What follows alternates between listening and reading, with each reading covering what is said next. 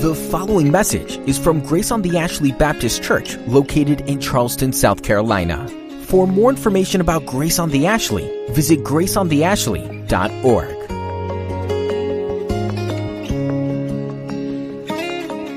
I'd invite you, if you would, to open your Bibles to the Gospel of Luke, chapter 13. Luke, chapter 13. We'll be looking this morning at verses 18 through 21. Luke writes these words. He said, therefore, that's Jesus, what is the kingdom of God like? And to what shall I compare it? It's like a grain of mustard seed that a man took and sowed in his garden. And it grew and became a tree, and the birds of the air made nests in its branches. And again he said, to what shall I compare the kingdom of God? It's like leaven that a woman took and hid in 3 measures of flour until it was all leavened. It's the word of the Lord for us this morning. Let me ask you a question this morning. Have you ever been discouraged? Particularly, have you ever been discouraged in your walk with Christ?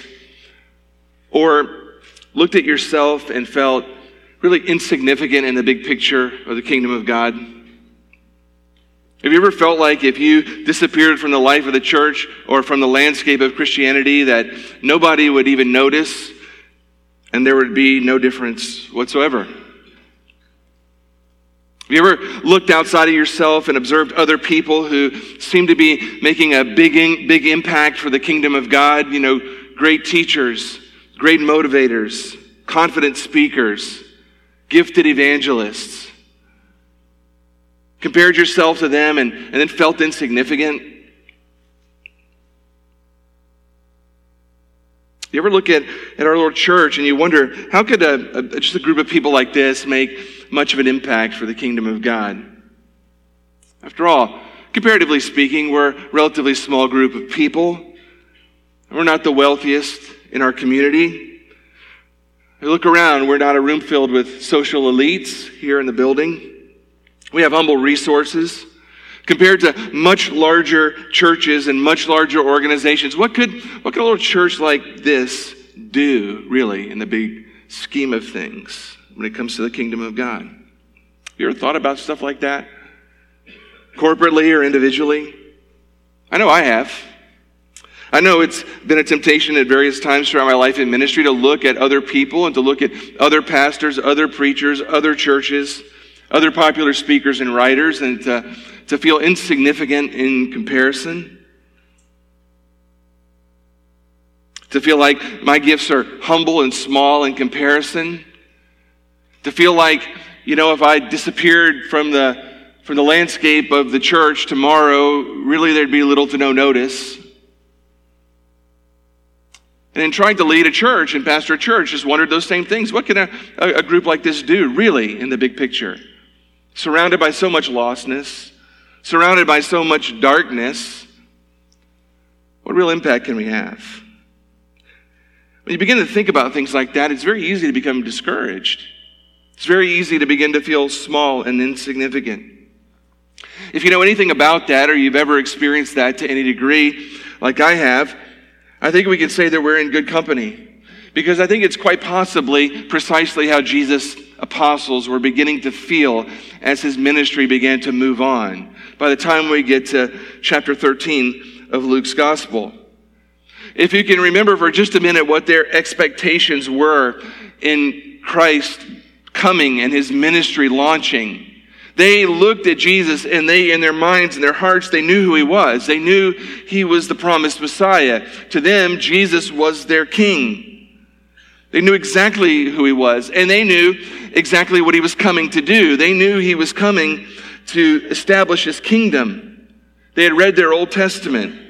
They had studied the prophecies. They knew that Jesus was the king who was coming to establish his kingdom. They knew he had come to stomp out sin once and for all. They knew he had come to rescue his people, Israel, from the bondage that they were in. They knew that he had come to establish his rule and his reign from Jerusalem. They knew that he had come to conquer.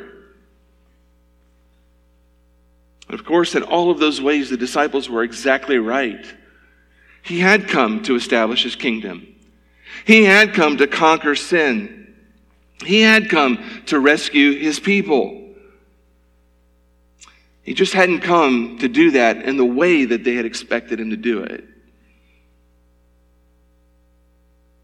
If you remember what they were experiencing, you can sort of begin to understand what's probably happening in their hearts. They had come to faith in Christ and had given up everything to follow him, and they had launched out into ministry with him. And at the beginning, it was exciting and it was exhilarating, and all these wonderful things were happening.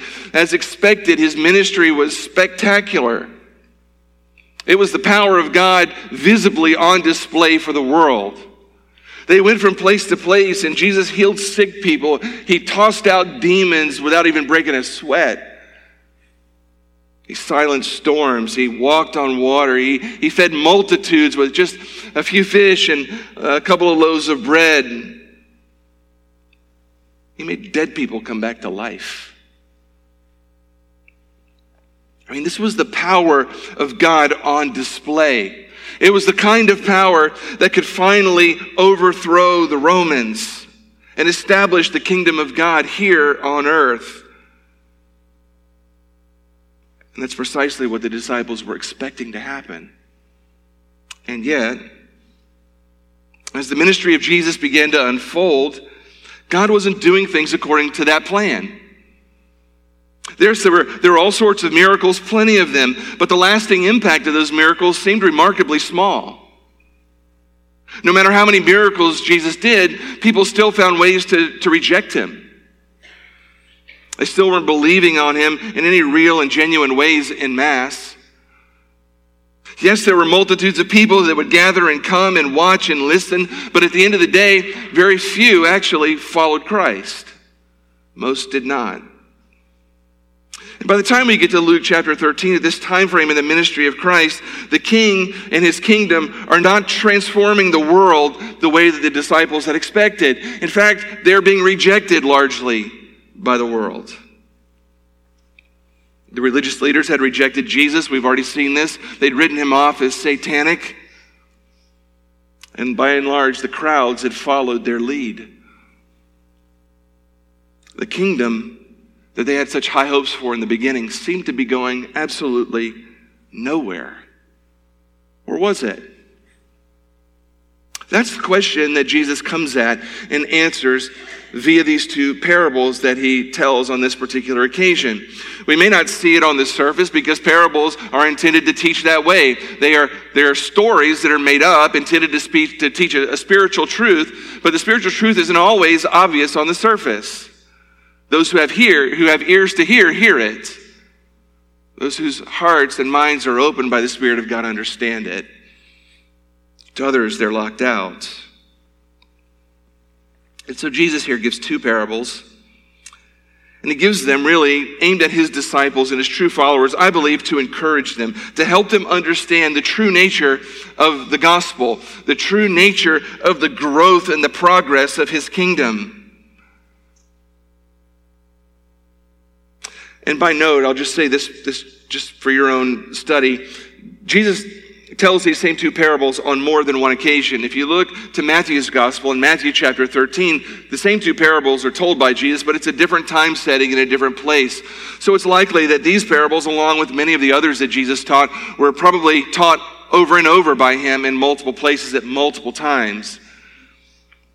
But here he shares it, I believe, to encourage his disciples, to help them understand really, to sort of recalibrate their expectations of the growth and progress of his kingdom so that they wouldn't be discouraged as things continued to sort of unravel, at least on the surface. So how does he do that? He gives two parables. The first is the parable of the mustard seed. It seems rather benign on the surface. What is the kingdom of God like? And what shall I compare it? It's like a grain of mustard seed that a man took and sowed in his garden, grew and became a tree, and the birds of the air made nests in its branches. Well, that's wonderful. What in the world is that about? Jesus loved to use agricultural analogies. If you haven't noticed that already in our little journey through Luke's gospel, he used those because people understood them. They were an agrarian society and people understood agricultural things. It's what they largely did throughout the day. And so Jesus used analogies and metaphors and similes that could simplify spiritual truth in ways that people could understand. He wasn't trying to be cryptic. He wasn't trying to be hard to understand. He was, in fact, making hard things easy. We've already seen this. He's given us a parable about wheat and weeds. He's given a parable about a sower who went out to sow seed, and the seed grew up. And in Mark chapter 4, he gives another parable about wheat that's growing up. And in Luke chapter 13, this very chapter, we just recently looked at a parable he told about a fig tree that was growing and not bearing any fruit. In Luke chapter 12, he told us a parable about a rich fool. And do you remember about the rich fool, what his deal was? Well, he had crops, and he'd grown all these crops, and he'd run out of space in his barns, and he's trying to figure out what to do with all this excess wealth that he has. And instead of finding out how to invest it in God's kingdom or to give it to people who need it, he figured he would build bigger barns for his crops, which is an agricultural analogy. In John's gospel, in John chapter 15, Jesus is still talking in these terms. He says to a crowd that follows, I'm the vine, you're the branches. Do you remember that? You abide in me and I in you, right? Over and over again, he uses agricultural analogies because people can understand them. And so here again in Luke 13, he's using another one that's different from what we've seen thus far.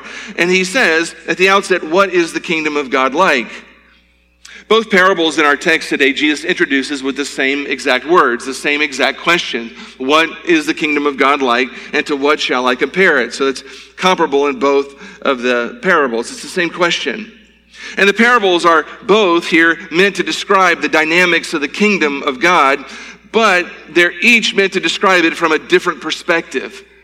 The first parable, the parable of the mustard seed, is intended to describe the dynamics of the kingdom from an external perspective, or if you could say it this way, the external dynamics of the growth of his kingdom. And the second one that he tells, this parable about leaven in flour, is intended to describe the internal dynamics of the growth and progress of his kingdom. So there's both an external look at how the kingdom of God is going to advance, and then there's an internal piece to that as well. But it's all about the kingdom of God. And that's been Jesus' theme all along, hasn't it? That's what he's been talking about since the very beginning of Luke's gospel. Back in chapter 4, verse 43, we read way back then. I don't know, that's back before some of you retired when we did that in Luke 4 years ago. He said to them, I must preach the good news of what? Of the kingdom of God. To the other towns as well, for I was sent for this purpose. What's my purpose? I've come to preach the good news of the kingdom of God. In Luke chapter 6, verse 20, we're told, he lifted up his eyes on his disciples and he said, blessed are you who are poor, for yours is the kingdom of God. And in Luke chapter 9, in verse 1, Jesus is sending out his disciples. Well, what's he sending them out to do? He's sending them out to do the very same thing he's been doing, which is to proclaim the kingdom of God.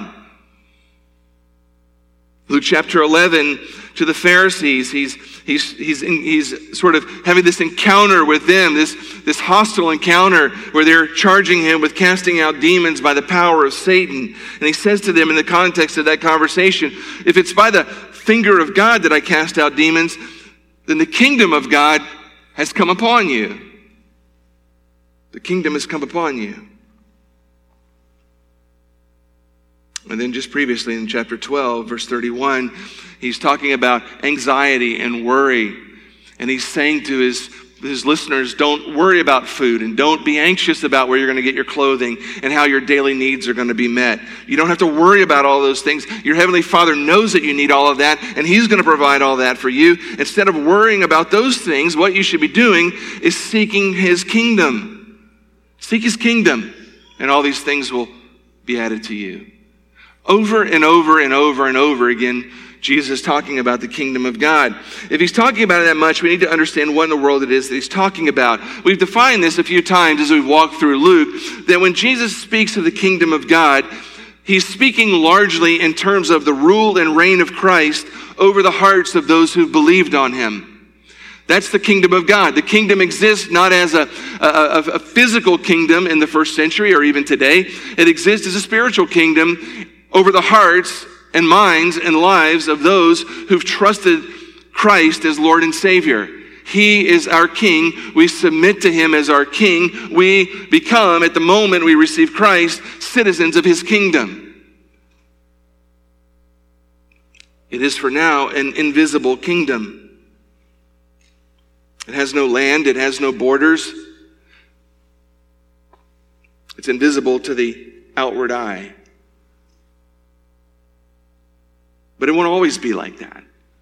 The Bible speaks of the kingdom of God in the future as at the return of Christ, when he comes back, as a physical earthly kingdom. What is now invisible to the human eye, what is now imperceptible to those who don't understand it, will one day be visible when Christ returns and he establishes his rule and his reign over his people. But for now, the kingdom of God, as Jesus speaks of it here, and as we understand it, and as we live in the midst of it, is an invisible kingdom where we, as the subjects of his kingdom, bow before our King and he rules over our hearts and our lives. That is the kingdom of God. It is a kingdom that grows every single time a human heart opens up to the gospel and believes upon Jesus, repents of sin, and entrusts its life to him.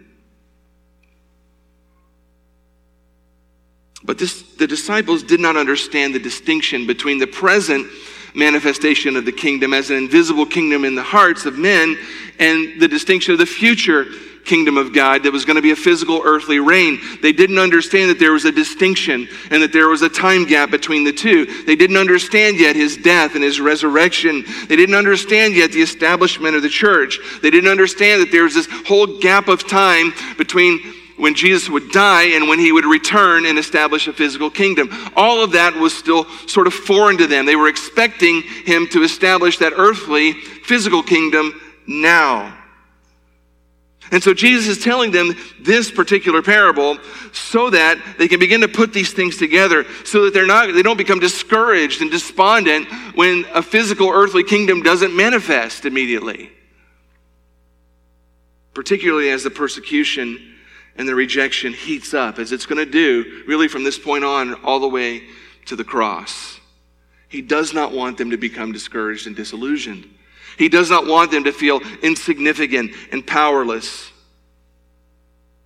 So he tells them a parable to explain the true nature of the external dynamics of his kingdom. He says, here's what it's like. It's like a grain of mustard seed that grew and became a tree. Now, we're all familiar with mustard, but I doubt any of us have planted mustard before. You just go buy the French's little yellow thing at, the grocery, and you squirt out the sauce and on your hot dog, and the world is all right. A little chili and some mustard and a hot dog, and that's all you need. That's all you need. That's all a man needs to be happy right there. I'm just kidding. It's not all you need, but it certainly helps. But you understand mustard, but you're not mustard farmers, and mustard was a common crop in the first century at this time. And you know what it is, though. It's just a little plant that has these hot flavored seeds that are the sauce and all kinds of things are made out of. But the emphasis here in this parable is not on the hotness of the seed, it's on the smallness of it. Among all the seeds that were planted and grown in gardens in the first century, the mustard seed was the smallest of the seeds that were planted and grown in gardens. And you can see a little picture here of how tiny a mustard seed really is. It looked like, if you saw them, just tiny little black specks. You wouldn't think much of them. Barely 1 millimeter in diameter. Really, really tiny little seeds. If you saw that little tiny seed, you wouldn't think much of it. You wouldn't think anything really significant is going to come from that teeny tiny little thing. But a remarkable thing happens when you plant that in the dirt that's fertile, and you begin to fertilize it, and it gets water and all the things that it needs to grow.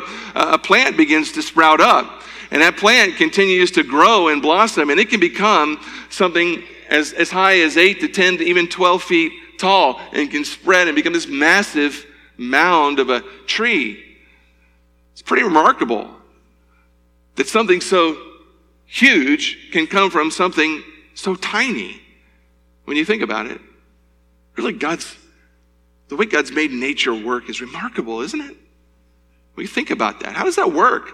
I understand it's not biology. I understand, what is that, the the science behind that, but it still really is remarkable, isn't it? That God can put life into a tiny little thing like that, and under the right conditions, it becomes something really remarkable, like that tree. Easily the largest garden plant of anything that was being planted in the first century. And so the mustard seed sort of had come to be used proverbially of anything small that sort of rendered a large result.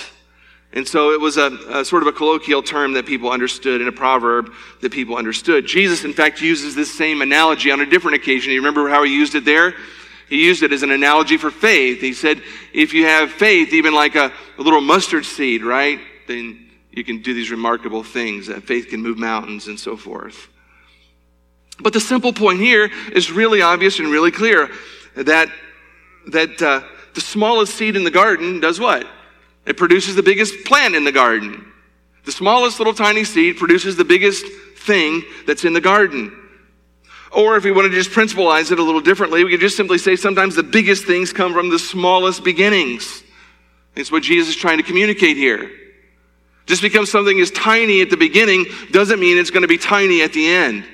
Just because something seems insignificant in the moment at the start doesn't mean it's going to be small and insignificant in the end. Like a mustard seed. You might see that thing on the ground and not think 2 seconds about what it is, but it has within it the power to become a tree. So what does that have to do with the kingdom of God? Well, Jesus said the kingdom of God is like that. Well, how is the kingdom of God like that? I think there are a couple of things that he's trying to give us, some implications about this. First, the kingdom of God, Jesus is communicating, is intended to start out small and seemingly insignificant. It's intended to start out small and seemingly insignificant. Now, this is again the opposite of what the disciples would have expected, isn't it? They needed to understand that God's plan wasn't coming off the tracks, that God's plan was right on schedule. This little band of believers at the crucifixion really just seemed like an insignificant bunch. Didn't they? I mean, if you think about what was left at the crucifixion, after 3 years of traveling and 3 years of teaching and 3 years of doing miracles, the number of the true followers of Jesus is remarkably small. Really small. In fact, when the church gathers in Jerusalem right after Jesus' ascension, they only number about 120 people. Now, there were likely more believers than that were scattered about the villages and different places where Jesus had gone. But when the church gathered initially, about 120 people after the ascension of Christ. Think about that in terms of size after 3 years of ministry. In terms of the size of the population around them. That little group of people was nothing. They were at best a tiny little mustard seed, right? Very tiny little group. Compared to the big world around them, they were nothing. J.C. Ryle writes this. He says, thinking of Christianity and its beginnings, he said, its first founder was one who was poor in this world, ended his life by dying the death of a malefactor on a cross.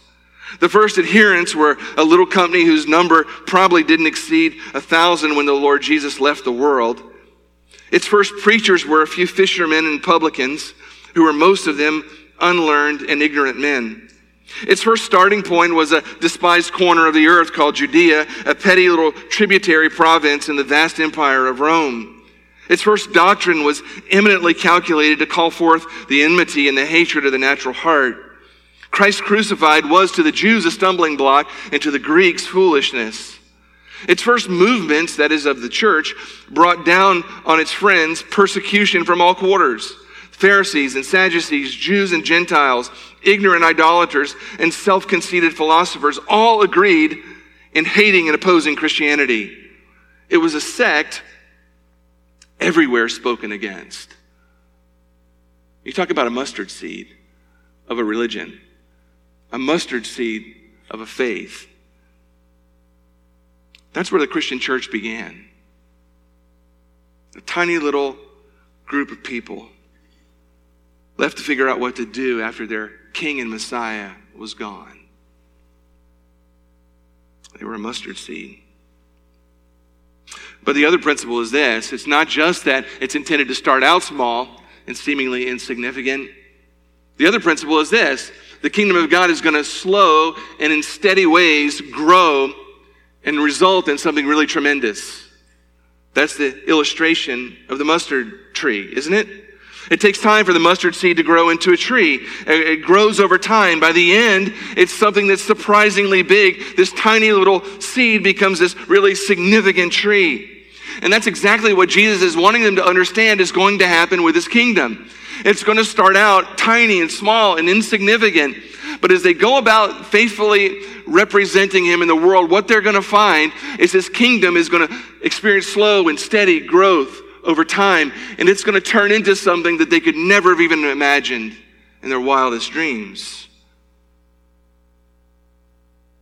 And since the resurrection of Jesus, that's exactly what's happened to the church, to the kingdom of God manifest on earth. And it's still going today. The kingdom of God continues to grow and it continues to flourish. If you were to flip over a few pages in your Bibles to the book of Acts, you would begin to see how this almost immediately began to happen. Those 120 took the gospel out into their city. They just represented Christ where they were, in their city, around their city, and people began to believe on the Lord Jesus. They began to repent and trust Christ. And we see in Acts chapter 2 that on one occasion, another 3,000 people believe and are added to the church, right? The mustard seed is growing. You flip a couple pages over to Acts chapter 4, and another 5,000 people are entering the kingdom of God. And you see the tree is growing, right? The plant is growing. You get all the way over to Acts chapter 16, verse 15, and we have opponents saying, not opponents saying, but we have Luke recording in Acts chapter 16 these words. And in verse 15, so the churches were strengthened in the faith and they increased in numbers daily. Daily. That little 120 turns into 3,120 and whatever else was around. And then another 5,000. And then day after day after day after day, the kingdom of God grows. As more and more people hear the gospel and more people bow before the Lord Jesus Christ as their King and Messiah. Within 40 years of Jesus' resurrection, 40 years, just 40 years, the gospel has reached every metropolitan center in the Roman world. 4 decades. Not only that, it's reached many of the little villages and the hamlets along the trade routes. By the end of the 2nd century alone, the gospel has reached and the kingdom has expanded really over the entire known world. The gospel has gone everywhere. See, the tree's grown. The kingdom is growing. And for generations since, the gospel has been spread by faithful men and faithful women all across this globe. Millions of people have heard the gospel of Jesus Christ. People of every race, people of every ethnicity, people of every culture. They've heard the gospel, they've repented of their sin, they've trusted Jesus to save them, and they've entered into the kingdom of God. And the kingdom continues to grow and grow and grow from that tiny little mustard seed of a few hundred people at the very beginning. Literally millions upon millions upon millions of lives have been changed by the gospel. And the kingdom of God continues to grow. Today, right now, this moment where we sit in the world, approximately 2.4 billion people identify themselves with the Lord Jesus Christ and his church. 2.4 billion people. Christianity is the largest faith group in the world. Now, we would suspect that maybe not all of them are genuine followers of Christ. But what started as a little tiny seed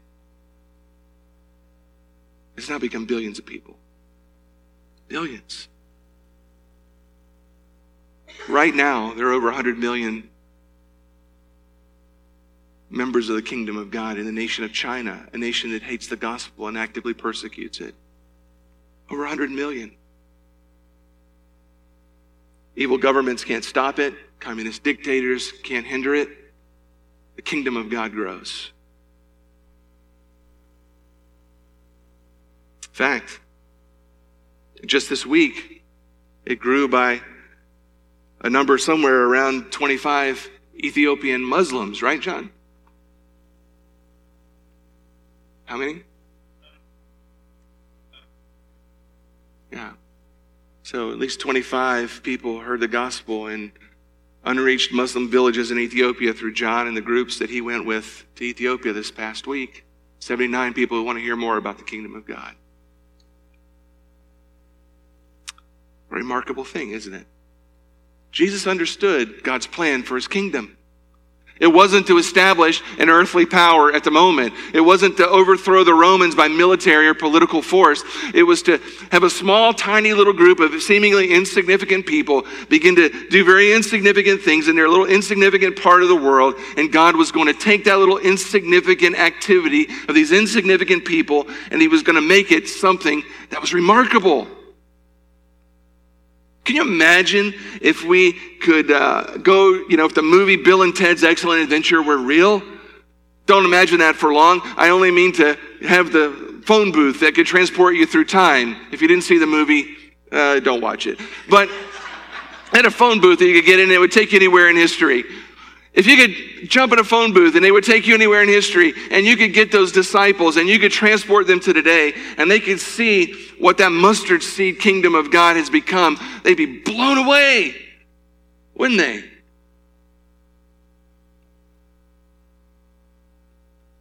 Well, because they couldn't see that far down into history, all they could see what was happening right now. They were feeling discouraged and disillusioned and afraid. And Jesus wanted to expand their vision so that they wouldn't be. So he talks to them about a mustard seed. Well, ultimately, the last piece of that is that it'll end up being a blessing to the whole world. This last piece of that parable where Jesus talks about the birds nesting in its branches, we can't take this illustration too far because Jesus doesn't explain it here. But we do have a couple of examples, Daniel chapter 4 and Ezekiel chapter 31, where this imagery of birds nesting in a tree sort of give us the image of things that are not part of a tree being blessed by the tree. And so the idea here is that the kingdom of God, though it grows silently, though it grows individually, though it grows in ways that are seemingly insignificant, the world around the growth of the kingdom of God is blessed by its growth. It leaves a lasting impact on the world, even among those who aren't a part of it. And we can certainly see that that's true, right? Still to this day, there are Christians, part of the kingdom of God, all around the world who are a blessing to the world. I think of the Christians who are part of Water Mission International, who are all over the planet, bringing fresh, drinkable water to people who don't have it otherwise. A blessing to the world. I think of organizations like Remember, who are going into hard places in the world where people are being martyred for their faith, and they're providing clothing and food and education to martyred families, to children and widows. They're blessing the people of those nations. I think of Christian ministries that are out there today, even right now, actively fighting human trafficking, a scourge on our culture. And those ministries are a blessing to the people to whom they minister. I think about Samaritan's Purse. Does the Operation Christmas Child, all these boxes and millions more that will go all around the world, blessing people in foreign places who may or may not know the gospel. Jesus is saying that's what my kingdom is like. It's going to start off small, and it's going to start off insignificant. But it's going to grow with slow, steady pace, and it's going to become something really, really tremendous that you can't see right now. And it's going to be something that not only blesses the people who are a part of it, but blesses the peoples of the world who are around it as well. So what are the implications of that for us? Well, I think we can at least say this. The gospel moves like that, and it moves by people who are like that. God delights in using small and insignificant people to do really remarkable things in his kingdom, doesn't he? That's how his kingdom grew from the beginning. Small and insignificant people. The disciples were nobodies. They were farmers. They were publicans. They were not learned people. They were not society's elites. They were insignificant, small people who looked at themselves and probably thought they had nothing to offer. And God used them really to do remarkable things, to take his kingdom all around the world. So the implication for you and for me is simply this: don't underestimate how God might choose to use you. Maybe you don't feel like you have a lot of talent. Maybe you don't feel like you have a bunch of special skills. Maybe you don't feel particularly courageous to go on the mission field. Maybe you look at yourself and you think, God can't possibly use me. Listen, one person faithfully living their faith, faithfully obeying God where they're called to do it, can be a little tiny seed that God uses to grow into things that are really remarkable and tremendous. That could be you. It could be me. Maybe you heard the name William Carey. If you studied missions, Christian missions at any point, you've heard of him. He's known as the father of Christian missions. He established the Baptist Mission Society in England, took the gospel to India, but he didn't start out as much. And one background that I read about him, it said this: Carey began to speak at Baptist meetings, and he became convinced that he should preach, though he was never considered a good speaker. Listen to this description: slight of stature, prematurely balding, and wearing an ill-fitting red wig. He just sounds like a guy that's going to turn the world upside down with the gospel, doesn't he? Carey made a distinctly unimpressive personal appearance. He preached for the entire summer of 1785 at the church in Olney and did so poorly the church refused to recommend him for ordination. On one occasion, he gave, according to one here, a message, quote, as weak and crude as anything ever called a sermon. Now, I know Kelly and I have probably thought we've delivered duds before, but nobody's ever said that to me. Pastor, your sermon was as weak and crude as anything ever called a sermon. Thank God nobody has ever said that to me. They may have thought it, they haven't said it, but they said it about William Carey. Yet he persisted. The next year, the church voted reluctantly to recommend that he be ordained to preach wherever God in his providence might call him. They're thinking, I don't know where God's going to send this poor cat, but let him go wherever it is.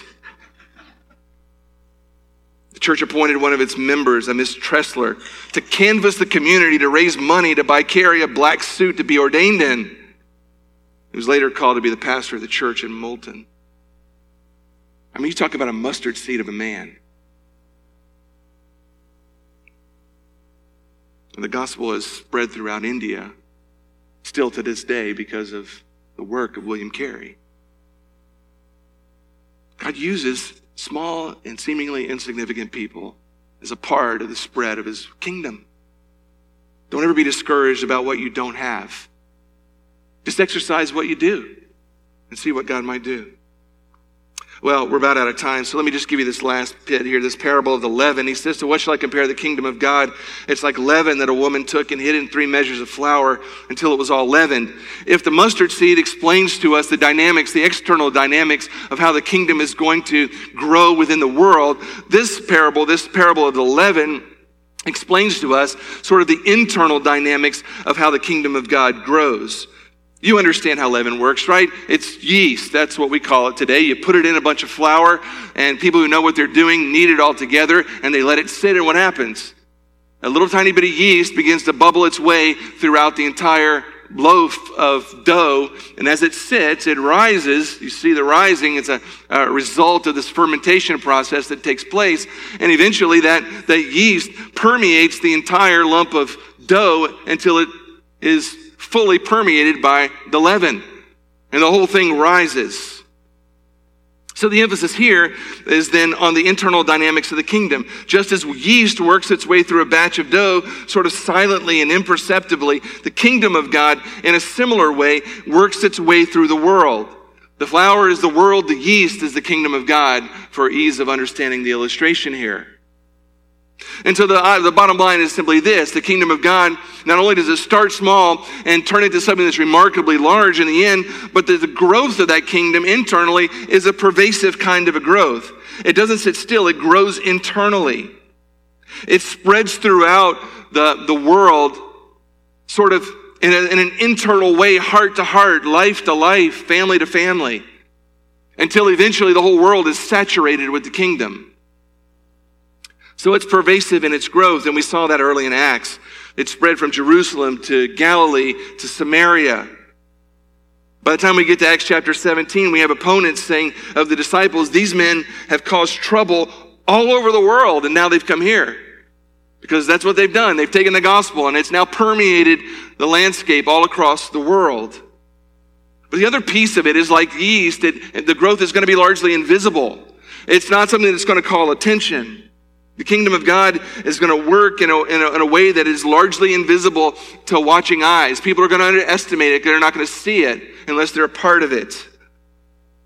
It's going to spread as hearts are transformed one at a time. People hear the gospel. And like leaven, it begins to transform them from the inside out, and their lives change, and their behaviors change, and their families change. And then they pass that gospel on to somebody else, and person to person, family to family, the gospel sort of permeates the world. And that's how it's going to grow internally. It grows and it spreads every time faithful pastors stand up and preach the word of God over and over and over and declare the gospel, and people hear it and believe and are saved. The gospel grows and it spreads and it permeates the world. Every time a missionary goes out into a foreign land and takes the good news of Jesus with her and shares it with somebody who will listen, and they believe and they trust in the Lord Jesus Christ. The kingdom of God grows and it spreads and it permeates the world every time a little child kneels beside their bed with mom and dad and prays that Christ would save them. The gospel spreads and it grows throughout the world every time an average church member volunteers for a good news club and goes into a local school and tells them the gospel. And little kids hear it and they believe the gospel and they trust in Jesus. The kingdom of God continues to spread and permeate the world every time a Christian coworker tells the person sitting next to them at work what it means to know Jesus and how to be saved. It grows and it spreads throughout the world every time a chaplain on some ship or in some battlefield goes out to soldiers and sits down with them around a campfire and talks to them about Christ, and they hear and believe. Like yeast in the bread, the gospel of the kingdom spreads, heart to heart, person to person, family to family. This is not what the disciples were expecting. This is not what they thought. This is the kind of a movement of the kingdom that doesn't make headlines in national news. It's the kind of growth that doesn't generate alerts on your mobile phone to let you know something significant is happening. It doesn't spread by political power. It doesn't spread by military might. It doesn't spread through pop culture. It spreads through simple people telling the gospel, heart to heart, family to family, and it permeates the world that way. We had an election this week, and if it didn't turn out the way you wanted it, or if it did, so what? It's not how the gospel spreads anyway.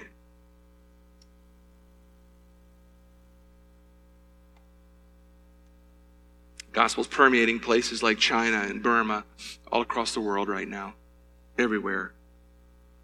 I read a statistic just recently that approximately 65,000 people per day are trusting Jesus Christ as Lord and Savior somewhere in the world. That never makes it on a headline on CNN or Fox News, does it? But slowly, surely, secretly, like yeast and dough, the kingdom of God is advancing around the world. So what do we make of all that? Well, you understand the kingdom now, I take it. But God's kingdom usually works like that. His work is usually accomplished secretly and quietly. Simple, faithful believers who serve the Lord in humble places, that's how it grows. Little tiny churches can leaven a whole city. Little insignificant Christians can leaven a whole workspace or family or neighborhood.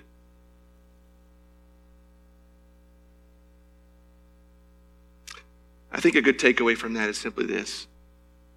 We'd all do better if we could learn to find joy in secret, simple, obscure ministry. Because that's how the gospel leavens the world. So many of us look at ourselves and we think if we're not the big splash, then we're insignificant. And if we're not capturing the attention of other people with what we're doing for Christ, that it doesn't matter. It's nonsense. It's nonsense. That's not how the kingdom of God has transformed the world. It's transformed the world by simple Christians in small, out-of-the-way places being content to do simple, quiet, secret gospel ministry. And God takes that and he uses it to leaven the world.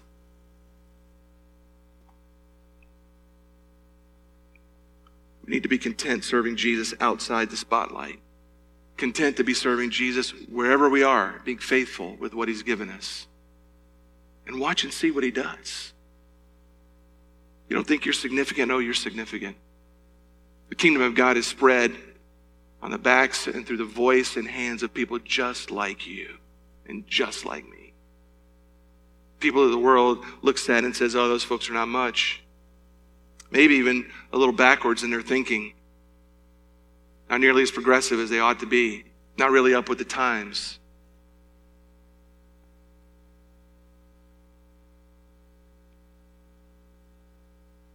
That's all right. Let's just be faithful where we are. Let's just look around where God's placed us and grow where we're planted. Take whatever gifts and skills we have and tell somebody about Jesus. And watch and see what God does. You never know what he'll do through you.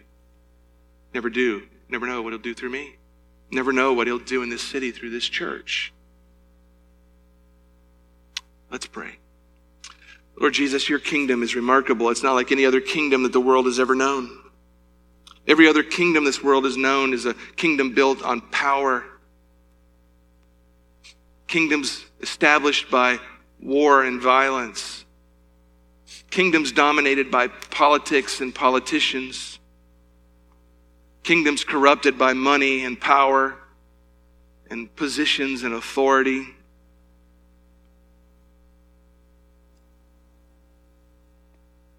There is no kingdom like your kingdom.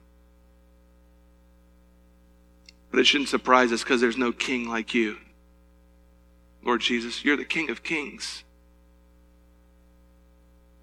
No earthly king even remotely compares to you.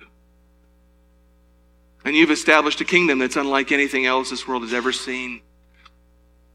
A tiny little mustard seed that began centuries ago. A small little group of insignificant people has grown into something that's affected the lives of billions. And we are privileged to be a part of it. In fact, it's people like us that you use to expand and grow your kingdom. Lord, I pray for my friends who are here. I pray if anyone's been discouraged in their walk with Christ or their investment in his kingdom, feeling like they're insignificant, I pray that you'd encourage them. That you would encourage them and strengthen them and remind them just to be faithful where you've called them, to be faithful with what you've given them. Not to compare with other people and be discouraged, but just to serve you where they are. And to watch and see how you take the little mustard seed and grow it into something significant. And cause your kingdom to advance through them. Lord, we want that to be the reality of our church and our city as well.